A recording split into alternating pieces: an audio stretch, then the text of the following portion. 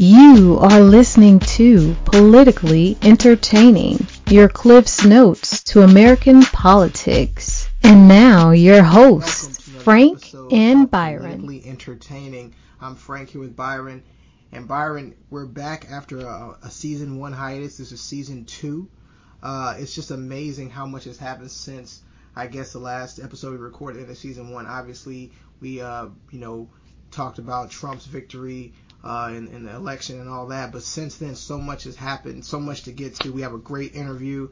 Just really excited to be back for season 2. Just let the listeners know what we're going to do this season and what we're all about.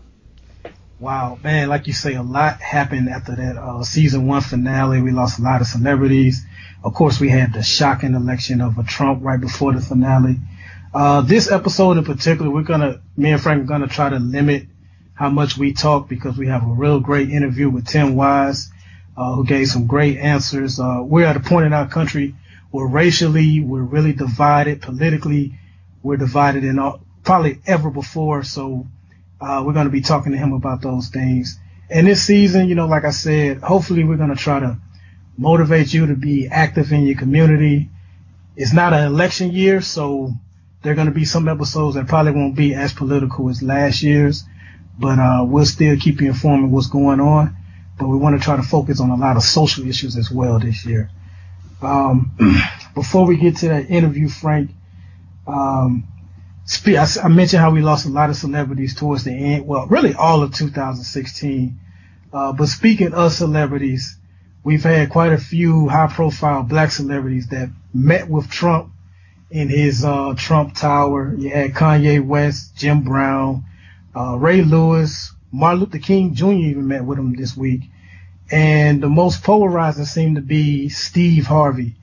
Did you have a problem with any of these people meeting with Trump? Are you in the position of, we know how Trump is, you shouldn't be meeting with him, or we should give him a chance and hear him out? He is the president, the next president. How did you feel about these celebrities meeting? Because they got some harsh critics, especially Steve Harvey, everything from Coon to Uncle Tom to everything. So what were your thoughts on that? That's a great question, and it's a great question whether or not, black people should be meeting with the president. And I think D.L. Hughley actually, he has a soundbite which I won't really play. He has some expletives at the end. But he basically made a great point. He said that, the president is meeting with, comedians, actors, rappers, celebrity personalities, because that's how he sees us. He said he's not meeting with, the elected officials. He got into the White House by basically saying the current president was not a citizen. He was a Muslim. All these negative things about him to get into the presidency. So he created a very negative image of African Americans, and so now for people to be coming around saying, oh, he's a good man. Well, my question is, what is he? The thing that blows my mind is, okay, you meet with the guy. I'm gonna have a different take here. I don't have a problem with him meeting with him, but my question is, what is coming out of these interviews or this conversation where they think he's a good person? Because if you look at his cabinet, you think about guys like Stephen Bannon, you think about Jeff Sessions, you think about was it Rex Tillerson? All these guys, all these guys who just, either through shady business, shady race practices, just statements they've done and said, different things, and it just, the list goes on. Those are just people that stand out. And so it's like, what about him is a good man? What about him speaks that he's going to be a good for the African American community? I don't see it. So my thought is, the question is this: what is Steve Harvey's connection to the inner city? Like, what is he really going to do? Like, what is Donald Trump through Steve Harvey going to do? And who is Steve Harvey to say whether or not he's a good man? I just don't think that these guys are fit to speak for the African American inner city, in my opinion, because one, they obviously are the 1%, and they don't live there, and they seem to be somewhat out of touch. So to me, I have an issue with their response, because to me, they should be going there saying, hey, what are you doing? Like, your cabinet is not going to make progressive changes in a positive note for the black community. Like, to me, there's no reason to, I don't know. Maybe I'll change my mind. I wouldn't even meet with the guy personally. I'm sitting up here talking myself out of my own argument, but what I'm saying is, just based on his cabinet, he's not going to change anything. He's not interested in changing anything. So just to me, certainly for them to go in there and then come out of him there saying he's a good man is even more maddening. So I just think that overall, I'm just shocked at how these guys basically are cowering in the celebrity of Donald Trump because he's the president. I mean, I don't know what he could say to me if I was to meet with him. I don't know what he would say to me personally that would ever change my mind about anything he said to get to this point in his cabinet appointees. And that's kind of what I would like to ask Steve Harvey or Kanye West. Well, not really Kanye West because who knows what he would say, but Steve Harvey and Jim Brown, especially a guy like Jim Brown, who militant guy, you know, pretty much retired because, you know, he felt like a certain way about the way he's being treated, being paid. People still regard him as the greatest football player of all time. And then I was just shocked. I'm certainly not going to question Jim Brown, the work he's done with gangs and the things that he's done in the inner city or whatever. I think with all the celebrities I named, none of them were born rich. They definitely grew up in, you know, rough scenarios, some poor.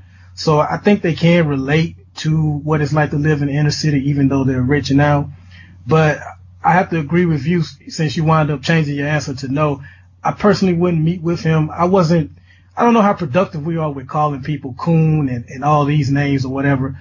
But for me personally, I wouldn't have met with him. And for the simple reason that somebody that has dabbled in racism like he has and benefited from it, and just time and time again where he refused to apologize to the Central Park Five when it's been proven that they're not guilty, he still refuses to apologize, even though he took out a full-page ad saying how they should be killed and called them wild animals. He won't apologize. The things that he said during his campaign, it's like Maya Angelou said, when somebody shows you who they are, believe them. So I believe him, and therefore, for me, he has to prove that he wants to fix inner cities, poverties, and help minorities. He has to prove it. And photo ops with Kanye West and Steve Harvey isn't going to do it. I wouldn't allow myself to be used like that. And it's the same thing when Jeff Sessions brought out these black pastors to defend him. It's like, you know, if you rock with Jeff Sessions like that, that's cool, you know, but you're not just going to call me up because as some type of racial shield. You're not going to use me like that. I wouldn't allow myself to be used. But, you know, we'll see what happens. I definitely think he's using them. When Giuliani and Mitt Romney and all those guys came down there, he didn't come off the elevator and take photo ops with him. He seems to be mainly doing it with the black celebrities. So he knows what he's doing. And I just wouldn't have met with him. So Trump is now our president. Our 44th president, Barack Obama, is now, you know, a civilian, so to speak. He's a former president.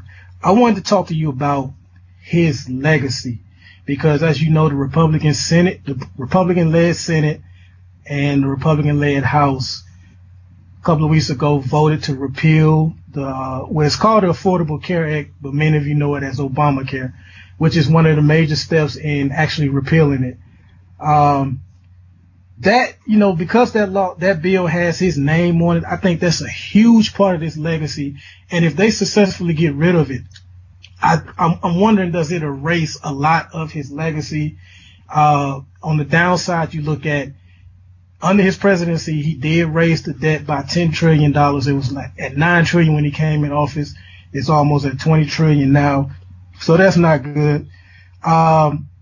But what I would say is good, because I think one of his biggest accomplishments was killing bin Laden. Even Sean Hannity gives him credit on that, and Hannity gives him credit on nothing. But I think even if they successfully repeal Obamacare, the fact that he has made Congress view healthcare as a right instead of a privilege is a success, and he won't get credit for that. You know, if the Republicans replace Obamacare with something, whether it works or not, he won't get any credit for it, and they'll be patting themselves on the back. But I'm telling you, every president, I would say in the last 40 or 50 years, have tried to do some version of universal health care. And if they successfully repeal Obamacare, he will, I guess, so to speak, fail in actually doing it. But the fact that he forced them, because 10 years ago, Congress wasn't trying to do this. They wasn't moving it. When Hillary Clinton and Bill Clinton were in office and tried to pass some type of universal health care, they fought it vigorously. And as a matter of fact, Obamacare is pretty much a version of their alternative to universal health care when Hillary and Bill tried to pass it in the early 90s. But, Obama's name is on it, so now they're against it. So I do think it's too early to give him an honest grade on what he did. But what are your views so far on Obama's legacy in the 8 years that he was in office? So, I mean, that's a huge question to say what's the legacy. I think that to judge his impact, we talk about football sometimes on the show. I think you got to look at it like a draft class, right? You got to give it 3 to 5 years after the fact to see exactly what all his policies, how that worked out. TPP could end up being a huge win or loss against him. That can be big. Obviously, Affordable Care Act, I think, is going to end up being a win regardless, because while there are people who are diehard people that want it repealed, just because it has a name on it. I think there's been a number of people. There's even a video on YouTube where a guy who says he's Republican, credits the president for saving his life and asks Paul Ryan to his face, hey, what are you going to do?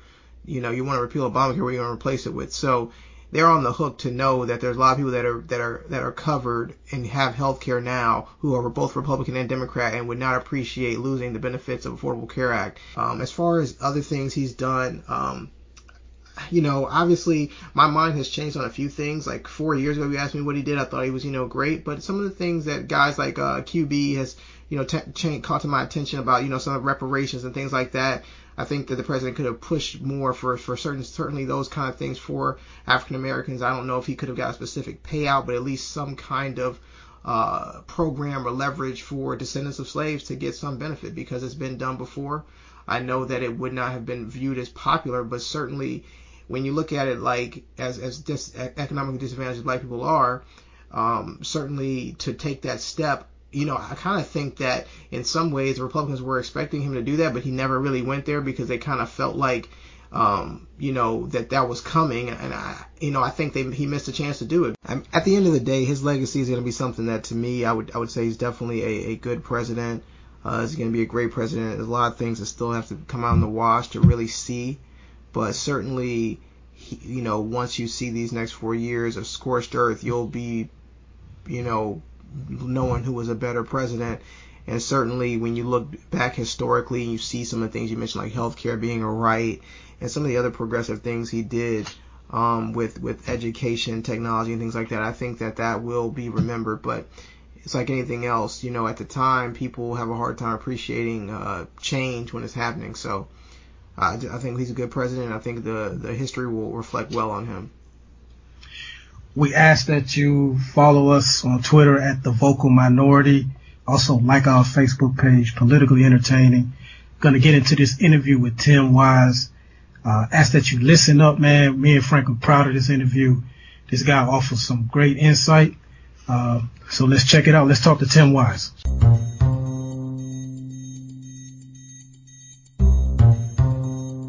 Listen up. It's time for a politically entertaining exclusive interview. Today's guest is an author of several books, such as Dear White America, White Like Me, Under the Influence. He's an anti-racist activist. Tim Wise, I want to thank you for joining us today. Thank you for making time. Thank you for having me. I appreciate that. I've been watching several videos on you discussing like white privilege, Donald Trump's tactics in last year's election, white supremacy. One of the videos I saw, last I checked, had like over 14 million views, and we'll definitely get into a lot of those topics you discussed. But my first question for you is, like, what made you fight this cause? Like, was there a specific action that said, you know what, this isn't right, I have to speak up, speak out? Were your parents, racist activists? What made you fight this cause like you do? Well, I don't think it was one thing. I think, everybody that does this work, whether that person is a person of color, whether they're white, as I am, has a series of things, that happen to them over their lifetime. And for me, I think it was a combination of, and I talk about this in White Like Me, which is the first book I wrote, and it's my memoir, and I talk about it a little bit in there.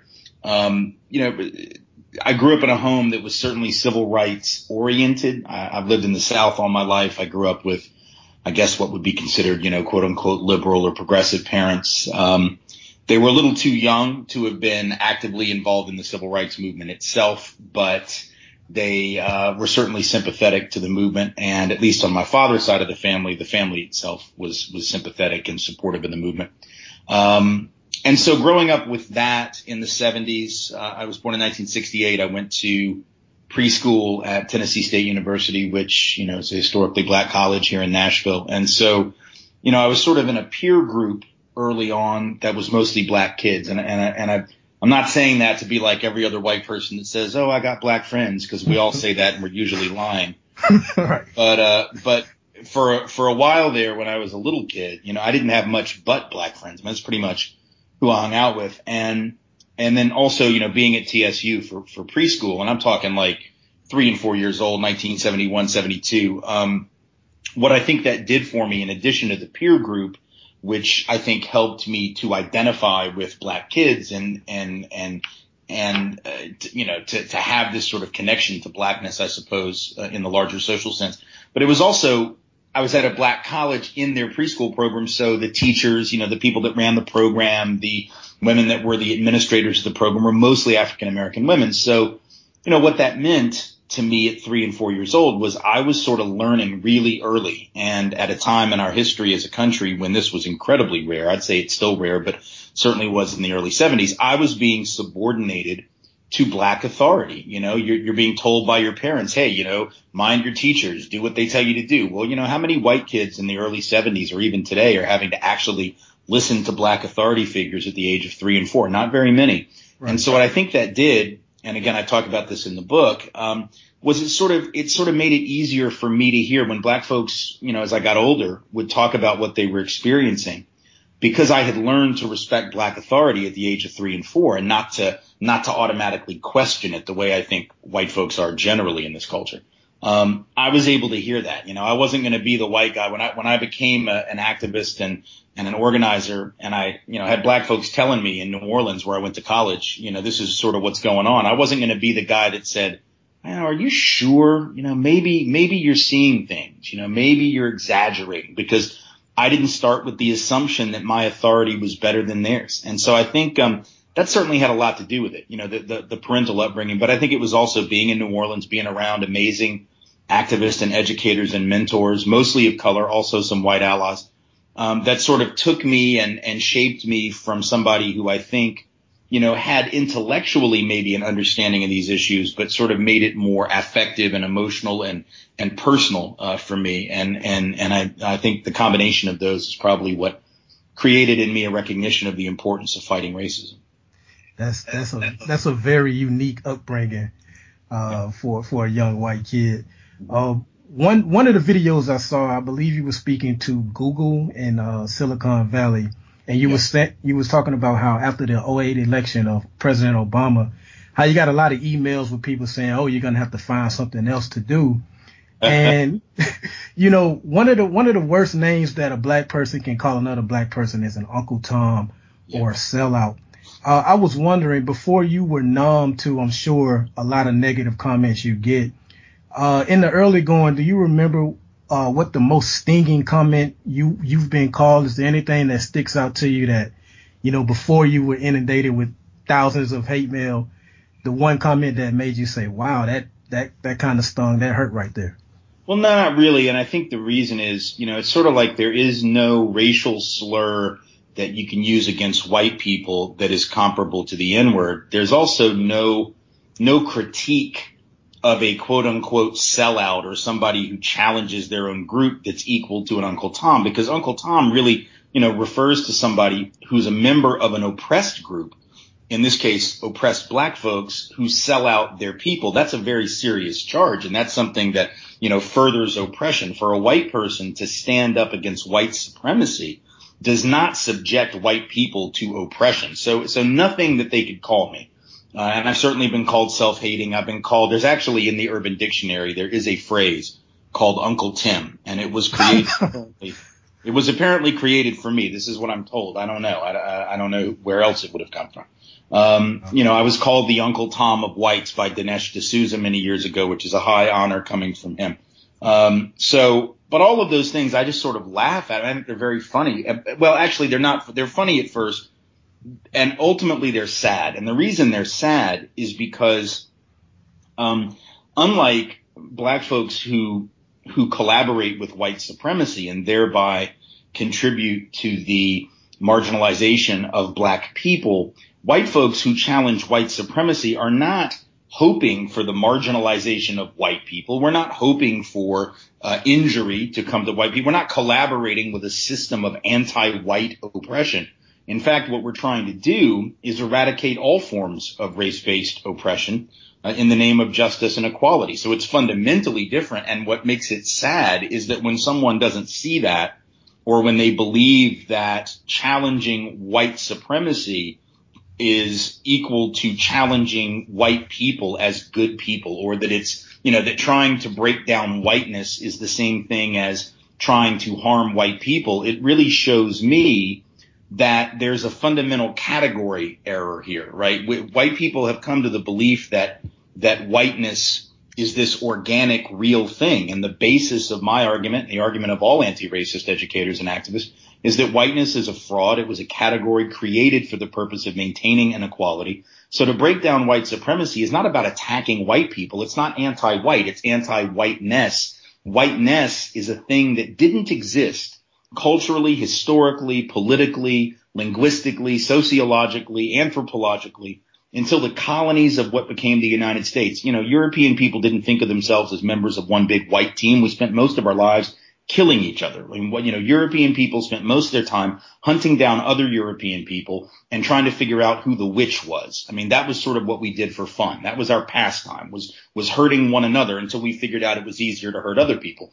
So we weren't one big team. And I think that for so-called white people to believe that really means something is incredibly sad. It's something James Baldwin said many years ago. He said, talking to white people, he said, as long as you think that you're white, there's no hope for you.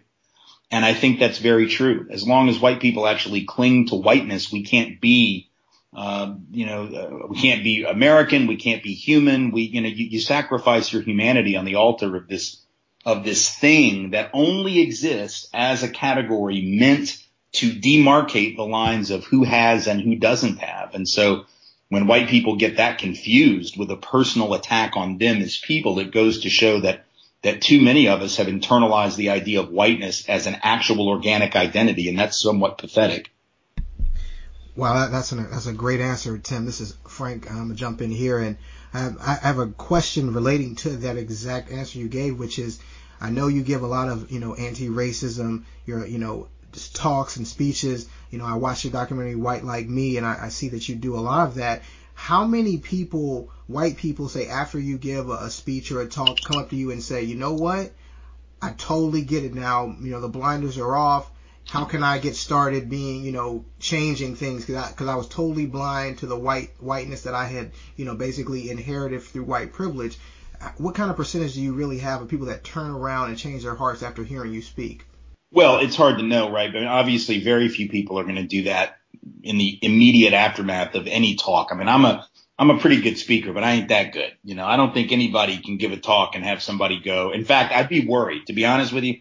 I'd be incredibly nervous about anyone who came up to me right after hearing a speech and said, oh my God, now I get it. Because that's the kind of person that, a week later, they're going to hear a speech by somebody else saying the exact opposite thing, and it's going to be a good speech, and they're going to go, oh my God, now I totally get that. I'd rather people sit with the discomfort that is caused. And I know that I cause some discomfort in the audience. You can see the body language, but you can also see an interesting response. I think I certainly get comments, not usually in the immediate aftermath, but emails, where people who I hear from years after the fact, who talk about how either something I wrote or something that I said in a media thing or a speech, and not just me, by the way, me and other white anti-racist and other folks of color, because I'm real insistent that when white folks hear me, it's not enough to stay with me. You can't just immerse yourself in Tim Wise and a handful of other white educators. You've got to go to the source of the wisdom, which is fundamentally black and brown. So I try to turn people on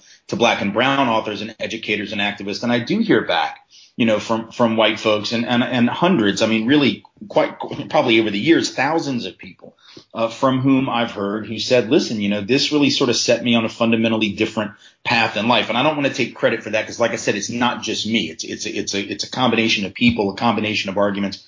I think it's starting to happen more now because of social media. I've been doing this on the road for 23 years. And at the beginning, we didn't even have the internet. So clearly the impact then would have been quite a bit more limited. But I think now, like was said at the outset, that one video that has 14 million views, which is just insane. 14 million views on that one particular clip. It's a 3 to 4 minute clip of a larger 40-minute speech. That one clip being seen 14 or 15 million times, and you put all the clips together, it's well over 25 million clips. That's pretty powerful, not just for me, but for other folks. If you can get the word out that way, you never know who it's going to influence. Now, at the same time, I'm not going to pretend that I don't get a lot of really not so friendly, responses too. I mean, I have a file that I keep that's filled with hate mail and threats and things like that. And then right next to it is a file of well wishes and people who did in fact decide to change their study, their academic study, their career choices, how they raise their kids. I mean, so I've got sort of a good file and a bad file. And luckily the good file is much bigger than the bad file. So I think it's making an impact, but I think right now, and this is the key for anyone who hears this, is that we have the capacity now, not just me, but all of us, we have the capacity through things like this podcast, through social media, through, all these different channels that we just didn't have even 10 or 15 years ago, to really spread alternative narratives of the world, how it is, how it has been, and how it could be. And I think that's an incredibly important tool so that we could begin to see a real exponential increase in the impact, even though, let's say, for the last 20 years, it's been rather slow. And you can see this right now. I mean, in the last 3 years, there has been, ever since the outgrowth of the Black Lives Matter movement, or the larger movement for Black lives encompassing many different groups, there has also been a parallel growth in the number of white ally anti-racist solidarity groups, particularly SURJ, showing up for racial justice, SURJ, over 100 chapters around the country involving literally tens of thousands of white folks, now some more active than others, but tens of thousands of white folks across the country who in the last 3 years have been acting in solidarity with the movement for Black lives. And the unfortunate thing is that while you got tens of thousands of white folks out there doing this anti-racism work, they're getting almost no media coverage. While the white nationalist, so-called alt-right neo-Nazi movement that got a lot of attention surrounding the election of Donald Trump gets coverage every day. They had a conference in D.C. after the election that brought 300 people, 300 white nationalists show up to this thing, and it's front page news for a week. Yep. 300 white nationalists show up to this thing, and it's on every news channel. You got thousands of white folks out all across this country doing work for police accountability, actually going into white neighborhoods, knocking on doors, talking to other white people on their porch about racism in the justice system. Now, you would think that that might be a news story, and yet the media doesn't want to talk about that. They want to talk about, white nationalism, which, look, we got to pay attention to it. We got to worry about it. But there's also this parallel thing happening, and I think that deserves some attention as well. Yeah, that's great. So another point I wanted to bring up with you was we talked about Uncle Tom's a little bit earlier in the conversation. How many black people come up to you, say maybe email or even after you give them a speech, and they say, hey, you know what? It's all good, man. I made it on my own. We just need to stop the black on black crime and we'll be fine. We can make it. Like, do you have negative response from African Americans? Well, I mean, that narrative is always out there, of course. That strain of thought within the black community has always existed. And so, sure, you hear some of that. I think what I hear more in terms of critique from the black community, and I totally understand it, I sympathize with it, I get it entirely, is much different than that. It's not everything's cool, we just got to fix our own problems and white people are great and white supremacy is a myth. It's not that. What I often hear is a much more, I think, a much deeper critique, which is more along the lines of, a certain skepticism, right, towards me as a white person doing this work, talking about this stuff. And I totally understand that. If I were a person of color, I would not assume that any white person who spoke up about racism was necessarily genuine until I got to know them and really, watched them for a long time, because, white folks have black and brown folks have been burned by white folks plenty. So What I'm more likely to get as a critique from black and brown folks is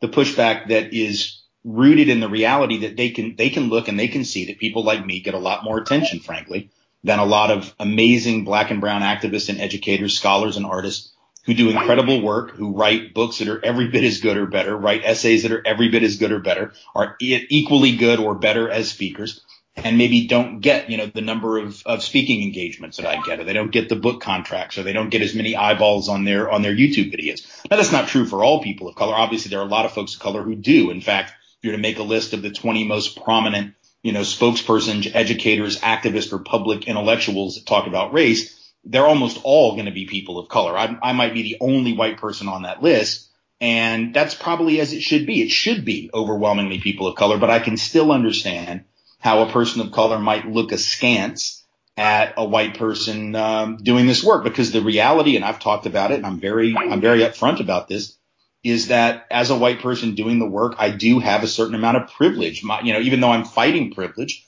I still receive privilege. I am taken more seriously, particularly by white people, right, than I would be if I were a person of color. A person of color can give the same talk that I give, can write the same book, can write the same essay, can tweet the same tweet, and the reaction will be very, very different. And so my task is to try to be, number one, honest about that. Number two, accountable for what that means, which again is why I go back to what I said earlier about trying to steer folks away from just reading my work and making sure that they're also, engaging the work and the wisdom of people of color, because to me, that's really the source of anti-racist wisdom in this culture.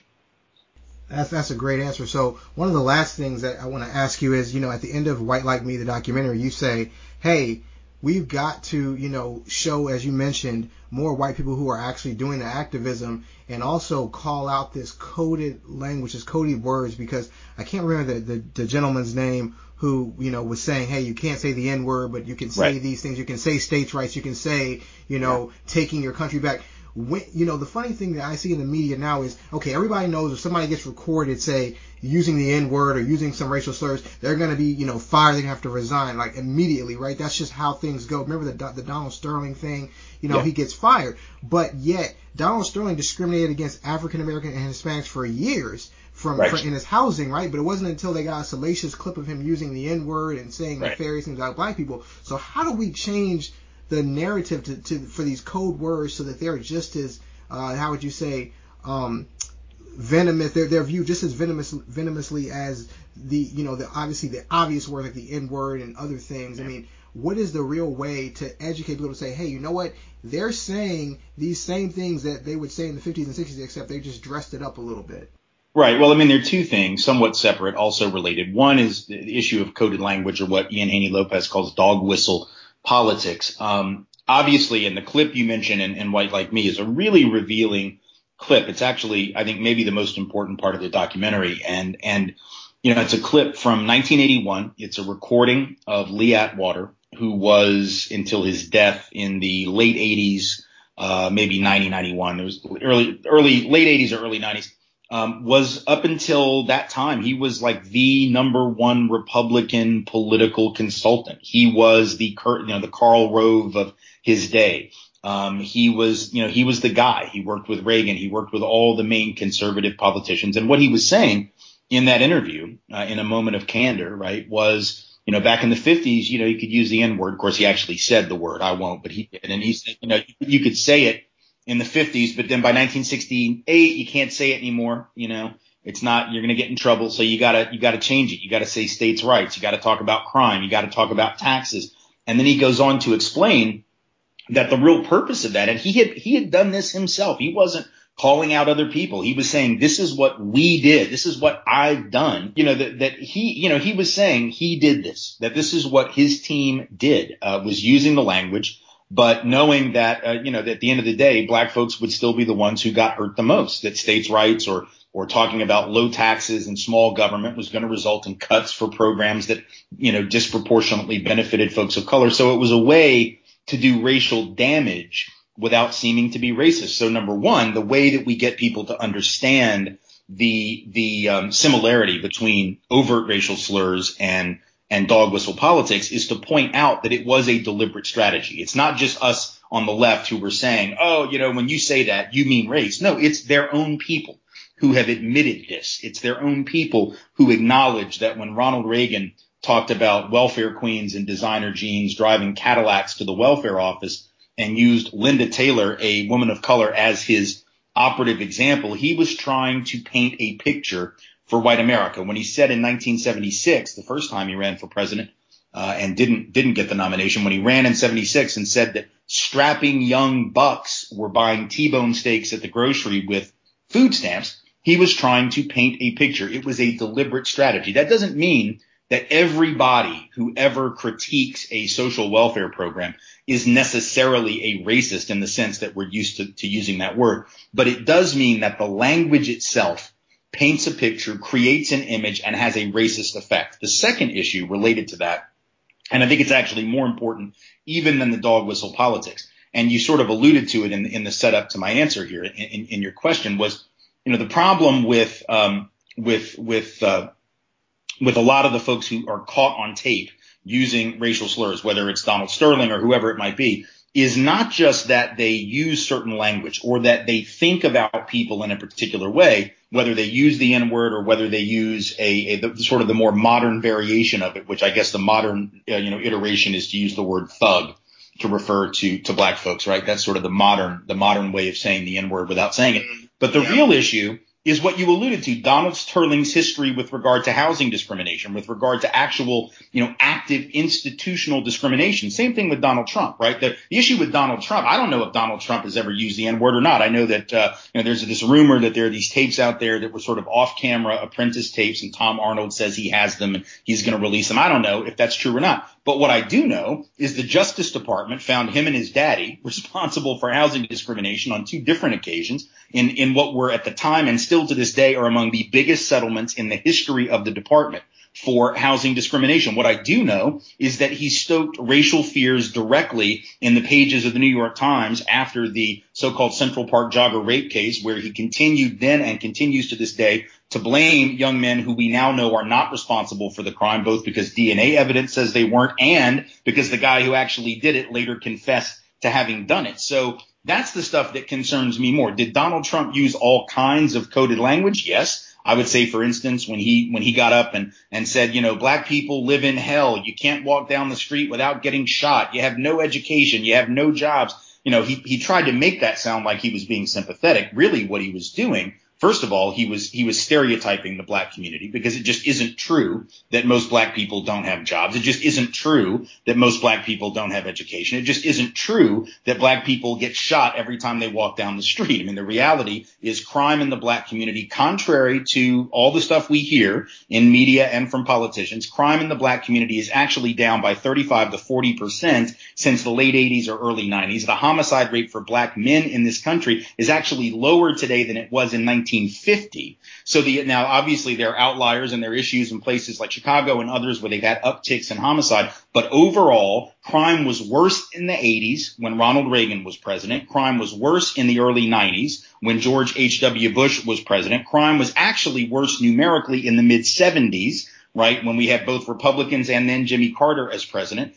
And in some communities was even worse in the 50s. So the reality says one thing. Donald Trump used that language, though, because he knows it paints a picture, right? If Donald Trump says black people live in hell, he reminds white people of how dysfunctional they already think black people are. He didn't do that to be kind and compassionate and show concern for black people. That was the mainstream media spin. Oh, he's trying to reach out and show that he cares. No, he's not. He's trying to look at white people and go, hey, you remember the inner city? It's a really dangerous place. We haven't even used that phrase inner city for like 20 years, right? But he resurrected this image of black decrepitude and black dysfunction and black pathology. That was coded language. But what concerns me more than the coded language, as bad as that is what he says he wants to do. In other words, the coded language is nothing compared to the fact that he advocated nationwide stop and frisk.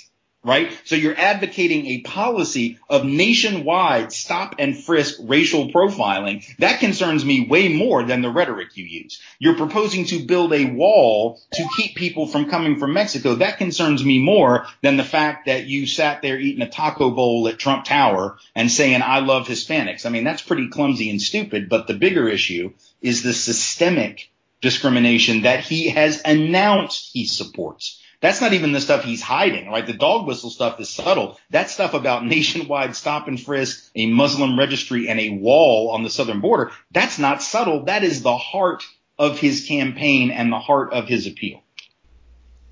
Wow. That, man, I wish you would, I mean, that's the crazy thing. I wish everything you just said, how, I guess, I know I said the last question, but just the last thing is, how did that manage to just get by all the voters in this past election? Everything you just said, pretty much, a lot of, it was painfully obvious to me and Byron and probably people like yourself.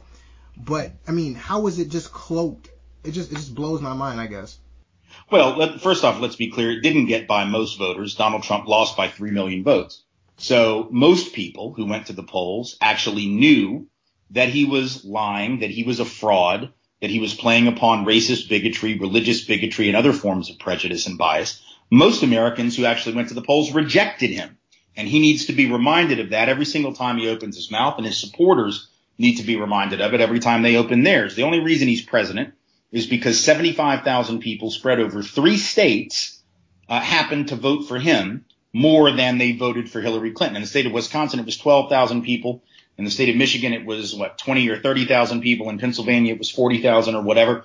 Those votes go differently, and we're having a very different conversation right now. The only reason that he's president is because we continue to operate on the basis of an electoral college, which is an antiquated system put in place by the founders in large part, not entirely, but in large part, because slaveholding states didn't have a big enough voting population to feel that they had sufficient power. So if you had a direct election for president, which they didn't support either at the time, but if you had based the election on a popular vote, you would have to have enfranchised enslaved people in states like Virginia in order to have a sizable enough population. Well, they didn't want to do that. They didn't want black folks to vote. And a third of the population in Virginia, 50% in South Carolina, 40% in certain other southern states were enslaved persons who weren't going to be given the right to vote. And so as a result, they needed a system that picked electors based on something other than a direct actual popular vote. So in part, the Electoral College is there as a giveaway to white supremacy.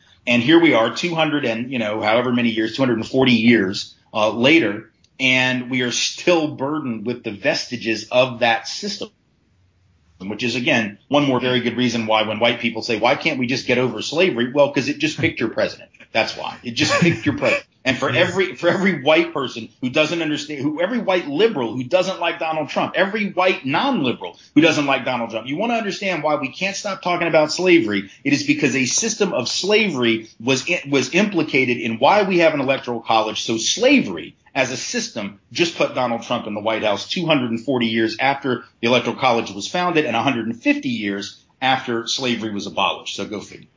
We are talking to Tim Wise, author, anti-racist activist. You can visit timwise.org for more information. We really appreciate your time, and we're going to be greedy with it. I'm going to try to sneak in 2 more questions with you if you have time. Mm-hmm. And the first is to piggyback on that answer on how Frank mentioned that, how did some of that coded language get past so many people? I heard you speak about the law of 12s, and I wondered if you could explain that to the audience, how it's used in advertising when most companies feel like if they can get a particular commercial out there, I believe it's 12 times, that they will have that consumer hooked in. And a lot of times from the conservative right, you repeat something enough, you stated how there's reality versus what people think and how the numbers don't match. But if you repeat something enough that, hey, black people are all on welfare, they're all criminals and thugs, people will believe it.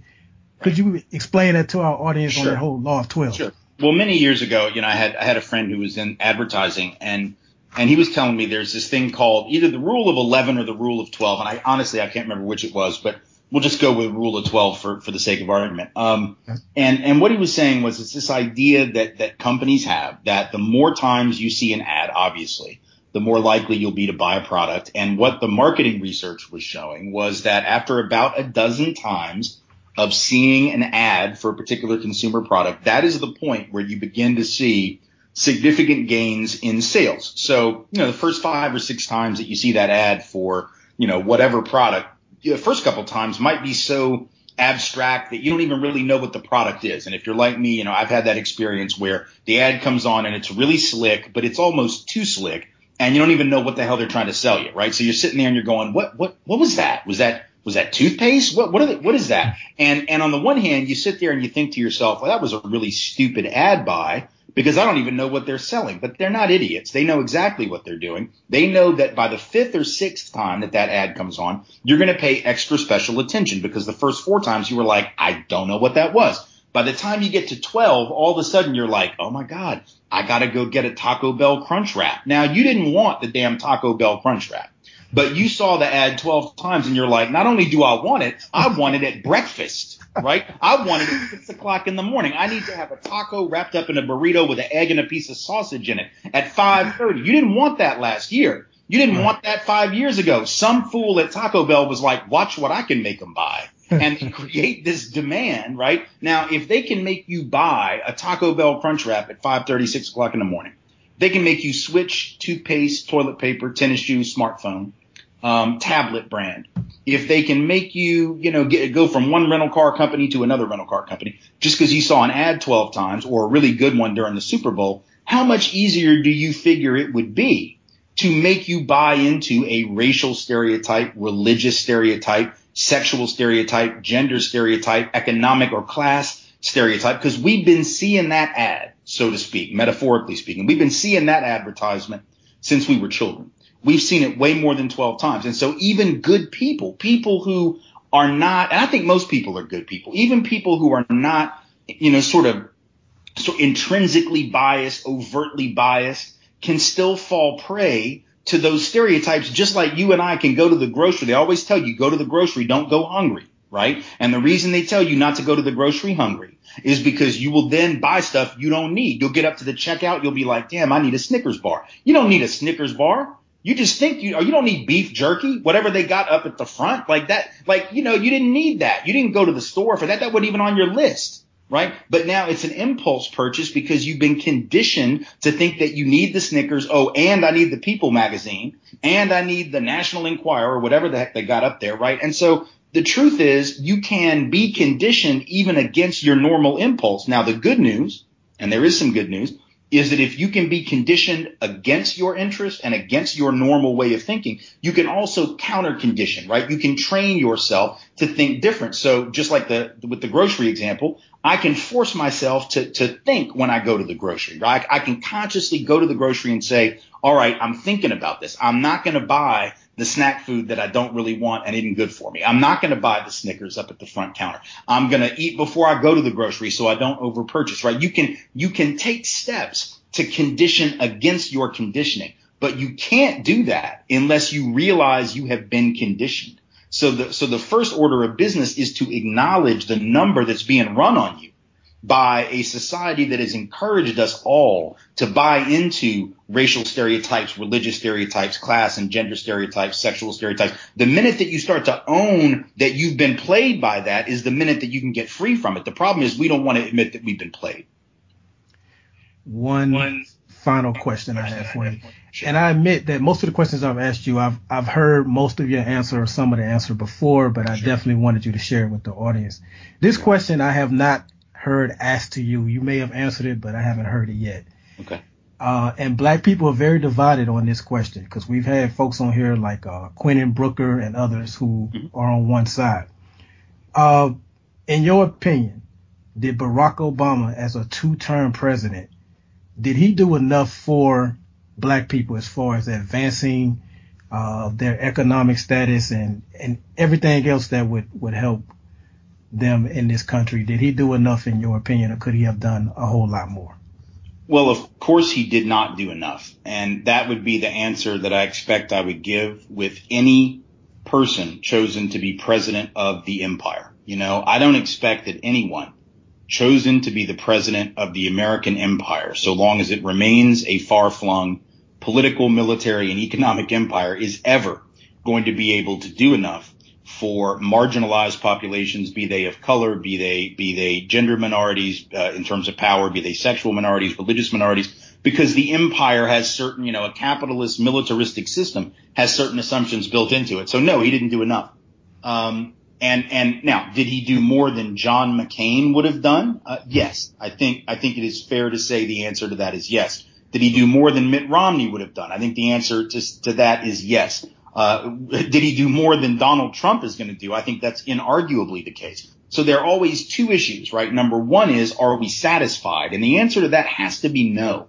I think if we get satisfied with the idea that having a black or brown face in a high place is sufficient for the cause of liberation, we're lost. Obviously, the task is eradicating white supremacy, and that's going to be something that we collectively do. No president can do that. No head of the empire can do that. That won't happen until the empire is no longer. And I don't mean to, I'm not talking about like overthrowing and smashing the system in some violent uprising. I'm talking about until the United States becomes a nation among nations and doesn't try to control and dictate world affairs in the way that we do, that then leads us into wars that are not at all about self-defense, that are really about protecting the economic and political interest of a very narrow band of elites. I don't expect that any president, no matter how well-intended they are, will really be able to get away from the kinds of policies that continue to marginalize black and brown peoples all around the globe. Will some be better than others? Yes. And that's the second point, which is even though nobody can do the job as well as we'd like them to do it,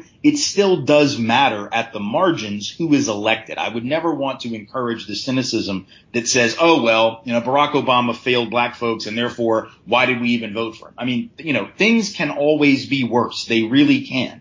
And I think we're about to potentially see the truth of that statement. I would be very surprised if we don't. For those who don't think Barack Obama accomplished anything, wait about 6 months and get back.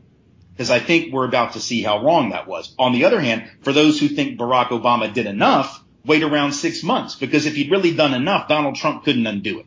If he'd really done enough, Republican Congress couldn't undo it. If he'd really done enough, the Democratic Party, as inadequate as they are, wouldn't have lost ground all around the country over the last several years. We didn't grow any more people like him in the sense of people who could inspire voters. And so I think the Democratic Party has a lot of soul searching to do. I think progressives have a lot of soul searching to do. And I think we all have to make a differentiation between what we do on election day, whether it's in 2008 or 2016, and what we do 364 days out of the year when it's not election day. Because I think a lot of people put so much faith in Barack Obama that they just figured, oh, he's in there now. We got this. Everybody was talking about it's post-racial. And of course, that was mostly white folks that said that. But there were people of color, too, who went to sleep for a minute. Oh, yes. And felt like, oh, things are good. Now, the good news is last 3 years, young black and brown folks have been leading the charge to say, yeah, we're not satisfied with that. There's a reason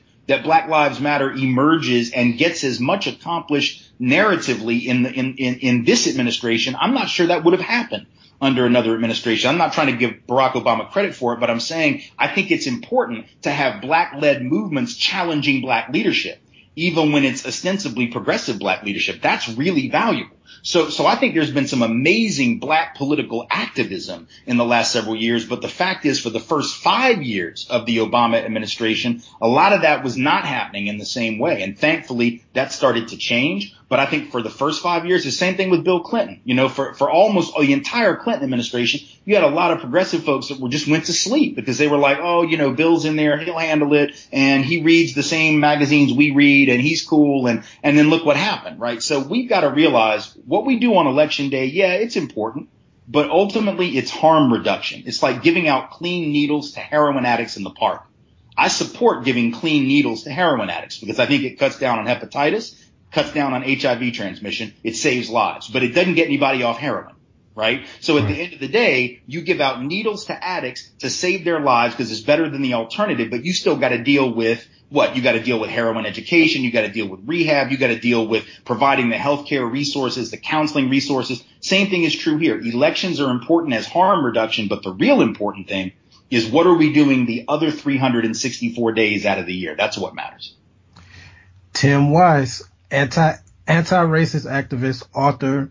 Again, you can visit timwise.org for more information. Also, you can follow him on Twitter at Tim Jacob Wise. You mentioned the whole 6-month thing. I was wondering if you're available, can we have you back on? Because that's how they judge presidents, by those first 6 months. Yeah. If you're available, will you come back on and we'll see exactly what Trump has done? Anytime. Absolutely. I would love to do it. All right. Well, we thank you for your time. Many of our listeners, they're the ones that have shared your videos many, many times on social media. So I appreciate that. I'm sure they enjoyed this, and we can't thank you enough for coming on, sir. Thank you. Thank you all. I appreciate it. All right. Be good. I want to thank Mr. Wise again for coming on, politically entertaining. Frank, he gave some very detailed answers. I was surprised at how he was raised. I did not know he was raised like that at a historically black college around so many black students, but that definitely speaks to why he's so passionate in the things that he does, and as far as fighting against racism and being an activist as he is. I certainly had more questions that I would have liked to ask him, but we were running short on time, and I felt like his answer on Barack Obama certainly satisfied both sides. I'd love to hear, when we have Quentin Brooker on, his take on that. Also, there's a comedian by the name of Corey Holcomb who's very critical of Obama. So I felt like for people who love Obama, he gave him his props, but he said, Obama did not do enough. What did you specifically take from this interview with Mr. Wise? I mean, to me, I would recommend everybody listen to the interview and also watch White Like Me, which was very informative. And in watching White Like Me, one of the things we talked about near the end of the interview was Lee Atwater, the late Lee Atwater, and how he was a Republican strategist who basically, how would you say, he introduced the dog whistle terms into mainstream culture, which now, thug and states' rights and smaller government and hard work and take country back, all being against African Americans and other, minorities that are stereotyped negatively. He introduced that jargon, that Reagan and Bush and all these other Republicans pushed down, the American people as values, but really it was a way of saying, hey, we're going to limit the mobility of these Negroes and put them in their place. And that's been going on since obviously after a little bit after civil rights. So I just think that people need to open their eyes and realize that there's still a lot of things that need to be fixed. Certainly, there's a lot of things we can do. Obviously, we're on this podcast. We're trying to, make our voices heard and known and things like that. But just that was very eye-opening, especially when you hear another white person say exactly what was done and how it was done. It really lets you know that there are some people that really have some negative, plans out there for minorities. So just good to have your eyes open for that. We certainly hope to have him back. He said he would come back, so I definitely would like to talk to him after the first 100 days of this Trump presidency, which I want to talk about with you a little bit. I feel like I see that I'm not the minority in this. I hear a lot of people saying is that he may not even finish this first term, whether he's impeached or whether he's resigned. I got him going 2 to 3 years because the president of the United States is the most criticized job in the world. And we've seen how petty Donald Trump is and how he hates criticism. If he's going to be responding to every little thing that's said, I don't see how he's going to have time to run the country. He's already rich. I can literally see him saying, you know what, I don't need this. I'm going to go back to running my businesses and you guys can have it since you're not appreciating what I'm doing. I can see him, resigning. But I want to talk about his cabinet picks. Did any of them scare you? You got Ben Carson, who's going to be the HUD secretary. He picked former governor of Texas, Rick Perry, for energy. One of his picks that got a lot of attention, Senator Jeff Sessions of Alabama, who during his hearing, one of the protesters had one of the quotes of the year where he's dressed in a Klan robe and said, "You can't arrest me, I'm white." It was sarcastic. He was mocking Sessions, obviously, Tillerson also is another one for Secretary of State who's gotten a lot of attention. And his most savvy pick, in my opinion, Frank, Elaine Chao, who was the Labor Secretary during Bush's administration. But more importantly, she is the wife of Majority Leader Mitch McConnell, who is a Republican in the Senate. He's the Majority Leader of the Senate. And so I think that's definitely going to help when Trump is trying to get things passed in the Senate. The fact that McConnell's wife is in his cabinet. Do any of his picks scare you? I know a lot of people, like I said, had something to say about Sessions. What are your thoughts on the Trump cabinet picks? I think everybody in his cabinet is a 1%er, and they're going to do things to help those who least need the help, and they will disadvantage those who most need the help, and they don't see anything wrong with that, because they are the people that kind of believe that they've gotten everything that they have themselves, and why can't these other people just step up? And it's too bad that they can't. So I don't really have too much to say. I don't want to, I could go on and on about all his picks. Obviously, Sessions is the closest to home, and him being Attorney General with certainly with the climate with police and things like that, and things like Black Lives Matter. That's probably the most concerning one to me.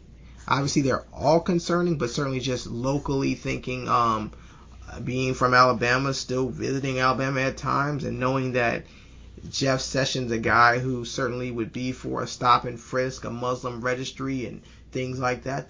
He to me is the most. To go from Loretta Lynch to Jeff Sessions it just doesn't seem right. Tillerson, the CEO of ExxonMobil, has some big business deals with Russia, and you pretty much said all you needed to say about Sessions. So it's going to be an interesting presidency. That's all I can say. A very interesting presidency. So watch out. One last thing, Trump is going to keep his Twitter handle real Donald Trump. He's not going to go to POTUS, which lets you know, as I mentioned earlier, how he likes to respond to every single critique that he gets. He's going to be on that Twitter. Those 140 characters are very important to him. Like I said at the top of the show, man, we're proud of the interview we had today. We felt like this was a great guest to have for the very first episode of season 2. Going to try our best to get some great guests throughout the year for you. But as always, I just want to thank you all for tuning in. Some of you guys missed us, kept asking me when we're going to be back. Well, we're back. Subscribe. We're on iTunes, Stitcher Radio, Podbean. Subscribe and also tell people about us. Help spread the word. I want to say rest in peace. I mentioned how we lost celebrities at the top of the show. We lost, for you wrestling fans, Superfly Jimmy Snuka, rest in peace. And even though he had a controversial last few years of his life, Bishop Eddie Long also passed. I'm not here to say was he guilty or not on what he was accused of. A man has passed away. There are people mourning over that. So rest in peace. Again, thanks everybody for listening. We'll see you guys soon on another episode of Politically Entertaining. Thank you for listening to Politically Entertaining. Be sure to subscribe to the podcast via iTunes and visit politicallyentertaining.com for the latest in political news and updates.